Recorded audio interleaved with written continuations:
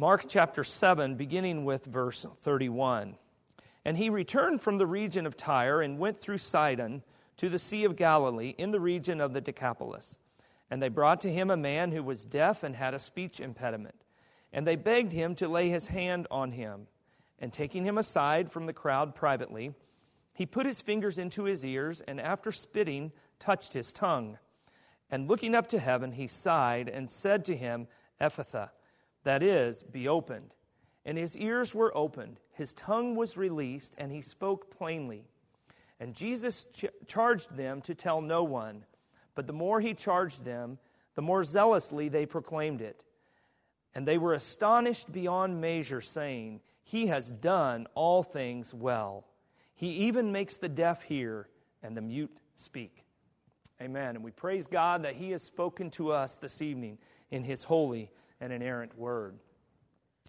As I began meditating upon this text and thinking about what should be said about this text and asking the Holy Spirit to apply it to our hearts this evening, I thought, what about this text sets it apart from the several other healings that we have seen Jesus do so far in the book of Mark? I thought, well, we could say that it shows Christ's authority, and it certainly does. And I feel like I've said that nearly every time I've gotten up here, because that is a theme in the Gospel of Mark. We see that Christ's authority was revealed through these miracles, the things that the Apostle John calls signs in his account of the Gospel. We could say that it shows Christ's power, and it certainly does. Each of the miracles in all of the Gospels show the power of Christ and give us glimpses into His divinity. We could say that it follows a typical pattern of miracles, and it does. In fact, one commentator said this story, or the story, meaning the one we just read, follows a common pattern for a healing story, with an approach and request, a healing, an amazed response by the crowd, and in some places, there's also a command to silence, which is broken because of the stunning nature of the miracle.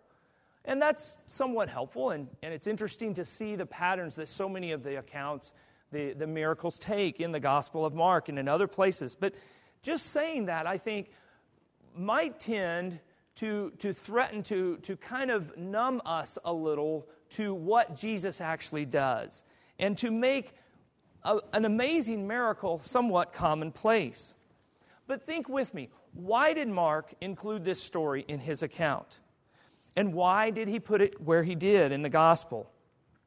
If Peter, the Apostle Peter, stood behind or beside Mark as he was writing this, as a lot of commentators think he did, why did Peter relate this to Mark and say, include this, write this, say this here? And Mark is the only one in the Gospels that of the four Gospel writers that include this story in this detail. I thought about how the Apostle John, when towards the end of his account of the Gospel, said this. He said, Jesus did many other signs in the presence of the disciples, which are not written in this book.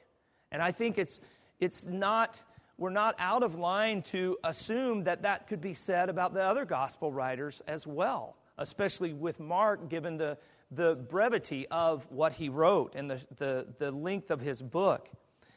And we know, of course, that the Holy Spirit inspired God's Word, and what we have is what God wants us to have. We have that confidence as people of God that Scripture includes what is inspired and what these are God's words to us. The Scripture says, "For no prophecy was ever produced by the will of man, but men spoke from God as they were carried along by the Holy Spirit," Peter tells us in his second epistle. What we have is God's Word, superintended by the Holy Spirit for our salvation and growth in godliness. But there's a human element to it. So we are back to that question, why did Mark put this here? Well, I think there's a reason, and I think it shows us more of the kingdom of God. What Jesus is doing as He brings in His kingdom, as He ushers in the new kingdom, the kingdom that He is coming, that He is bringing. And I want to look at this under three very simple headings: the place, the healing, and the significance, with much of our time focused on the last of those two, the miracle and what it means. The first thing we want to consider is the place. As we mentioned, This was in Gentile territory. And last time we considered this, we looked at the account of the Syrophoenician woman who was a Gentile and her great faith, and how Jesus cast the demon out of this woman's daughter at her request. And verse 31 says that Jesus returned from the region of Tyre and went through Sidon to the Sea of Galilee in the region of the Decapolis. And it's an interesting path if we were to trace that out on a map, because Sidon is north of Tyre and Decapolis is south and east of Tyre. And it would be like one of us saying that we went through Hockley on our way to Sugar Land or something like that.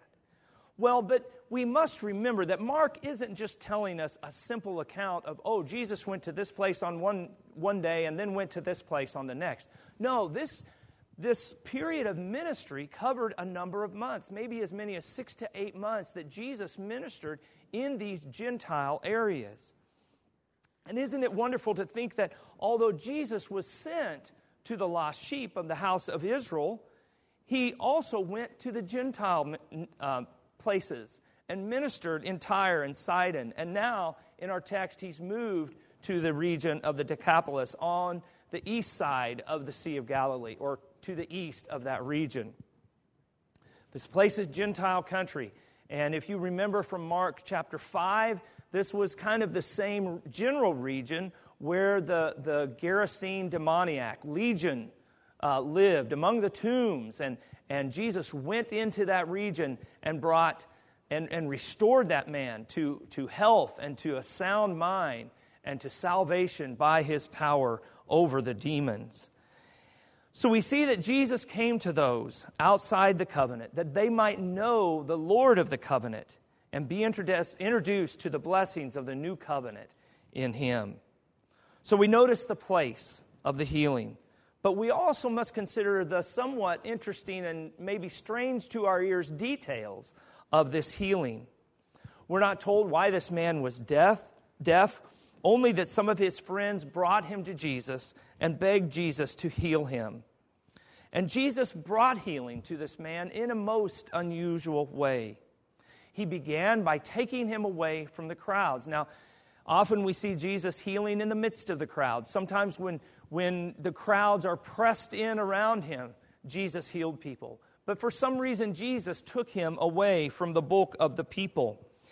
And we don't know exactly why, but it seems plausible that Jesus is seeking to somehow limit his exposure to some degree. Because everywhere, all along in the Gospel of Mark, we see that just huge crowds followed and flocked to him.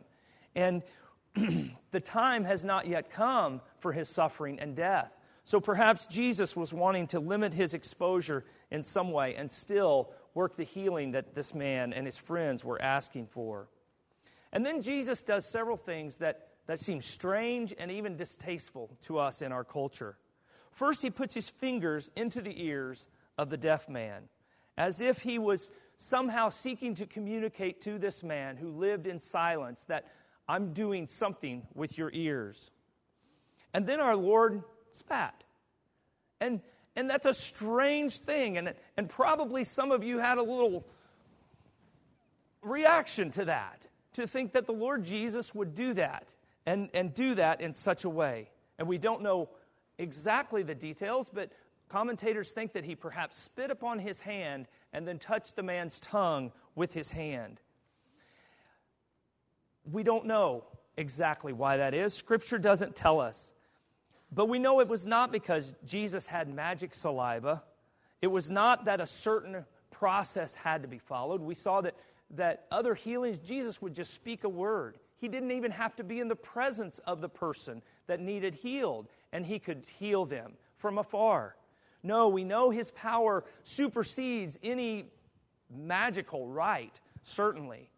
But as one commentator said, probably the simple answer is the best, that Jesus was communicating with the man in the only language that the man could understand, by means of things acted out in front of him. Jesus spoke to him in a way that he understood. And just as Jesus had entered the land of the Gentiles, Jesus entered the world of this man, the silent world of this man, who perhaps had never heard a sound. Jesus came into his world and said, I am going to change your world. And then it says that Jesus looked up to heaven. It doesn't give us the words of his prayers, but we know he must have been communicating with his Father. It was the same thing that he did before he fed the 5,000, that Jesus looked up to his heavenly Father. There we see that he did speak words, but perhaps Jesus had an unspoken prayer. Jesus communed with his Father. He sought in all things to glorify his Father, and he sought the face of the Father here in this case. And then he sighed. I think he may have sighed as he was reminded of the fact that this man's sin and disease was just a picture of how all creation is under the effects of sin and not as it should be.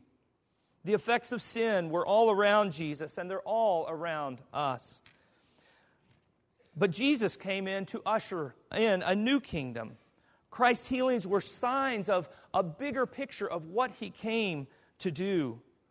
He went all over Israel and even into Gentile territory, bringing healing and forgiveness from sin and showing that Satan's forces are being driven back and that he was bringing his kingdom.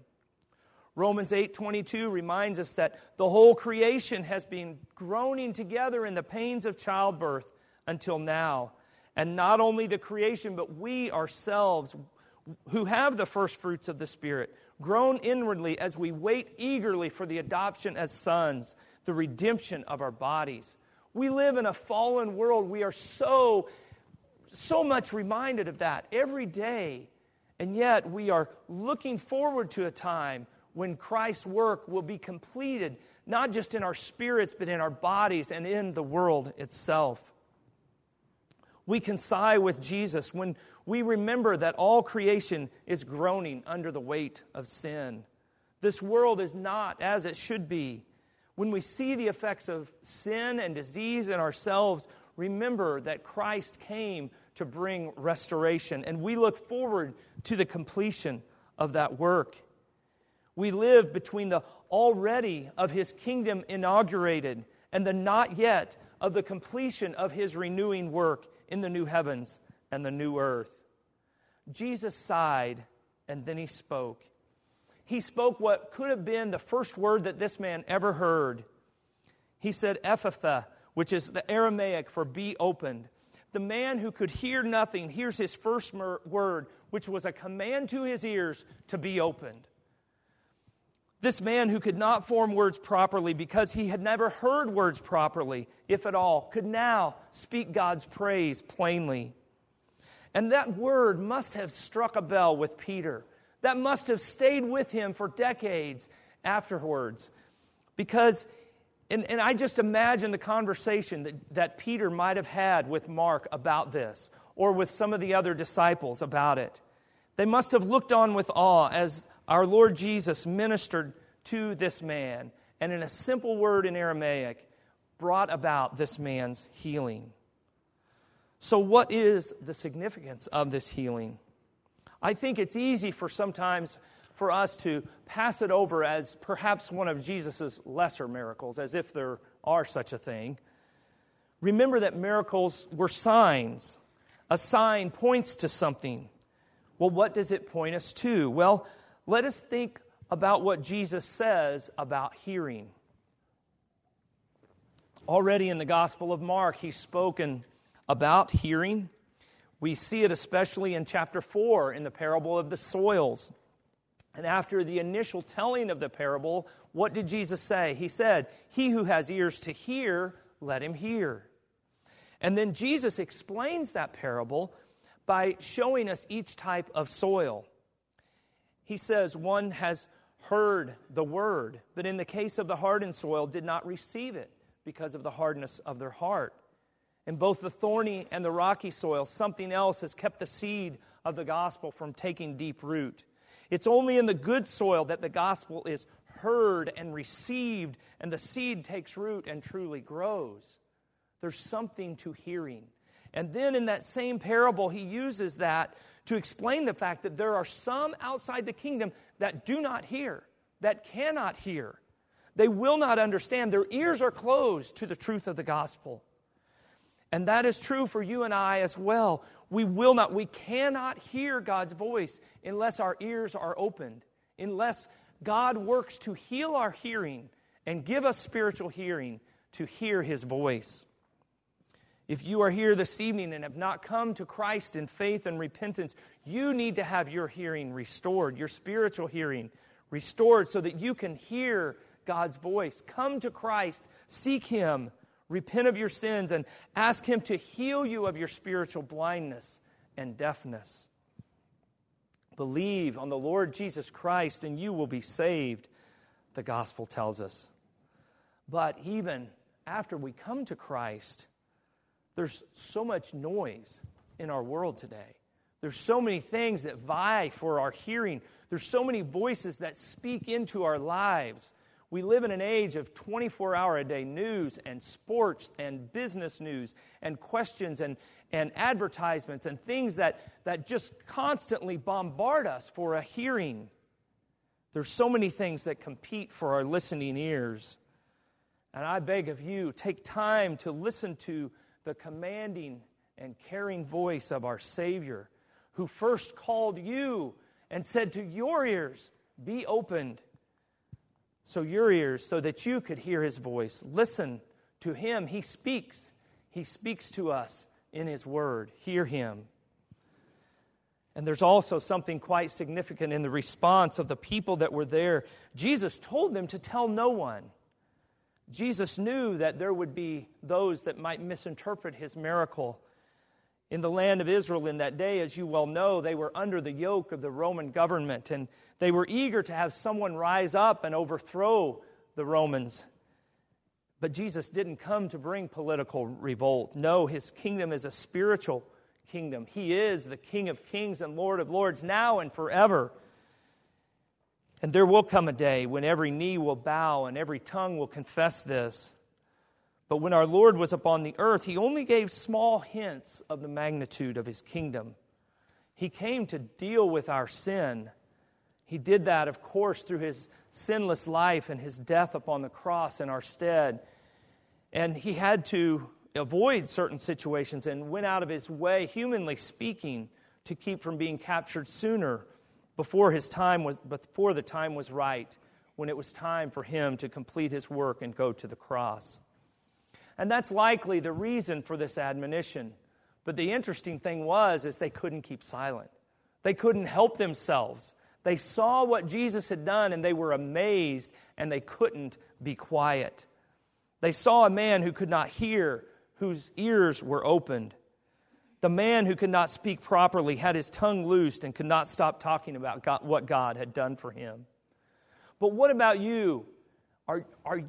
Is that news fresh to you? Do you remember the day that your ears were opened, or the way in which God worked to draw you to Himself?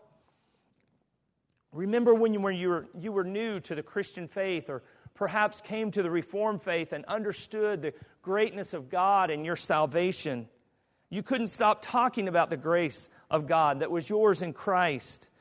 Oh, I pray that God would keep us with that zealous, eager nature, part of us, to proclaim the gospel. May it always be fresh on our hearts. And finally, let us consider the words of verse 37. And these form a short summary statement of the miracle, because it says they were astonished beyond measure, saying, He has done all things well. He even makes the deaf hear and the mute speak. And from this, two Old Testament passages may come to mind. One is in Isaiah 35, verses 5 and 6, where it's talking about what God is going to do to bring His kingdom after a time of judgment upon Israel. And He said, Then the eyes of the blind shall be opened, and the ears of the deaf unstopped. Then shall the lame man leap like a deer, and the tongue of the mute sing for joy. For waters break forth in the wilderness, and streams in the desert. Isaiah is promising a restoration, and we see that in Christ. We see it fulfilled, and we see it beginning to be fulfilled in the time of Christ's sojourn upon the earth. And what we have before us is just a snapshot of what God is doing in the restoration of His people and of creation. The other passage is from the creation account in the book of Genesis. The people saw the miracle that Jesus had done and said that He has done all things well. And it's reminiscent of the language that the Holy Spirit inspired Moses to write, that God saw what He had created and it was good. So these people agreed that the work of recreation that Jesus began and showed in this man, that it was good as well. Jesus has begun the restoration of His creation. However, we only see it in small pieces in the Gospels. It's almost like we're seeing little vignettes of what is to come. Much like a movie trailer whets your appetite to see the full-length production. Mark gives us a little trailer of the full production of this account. Now, as you probably well know, some movie trailers only show you the best part, and when you go to watch the movie, you realize that they put all the good parts in that 90-second commercial, and basically the commercial's better than the movie. But that's not so with this film. Just you wait. This full-length production will blow your socks off because it's perfect and it's endless. It's for eternity. Jesus came to seek and save the lost. He came to restore creation by restoring hearts and lives. He first reconciles us to God. He forgives our sins. And then we are reminded that He will someday restore all of His creation to wholeness and perfection as we worship Him for eternity in the new heavens and new earth. Let us pray.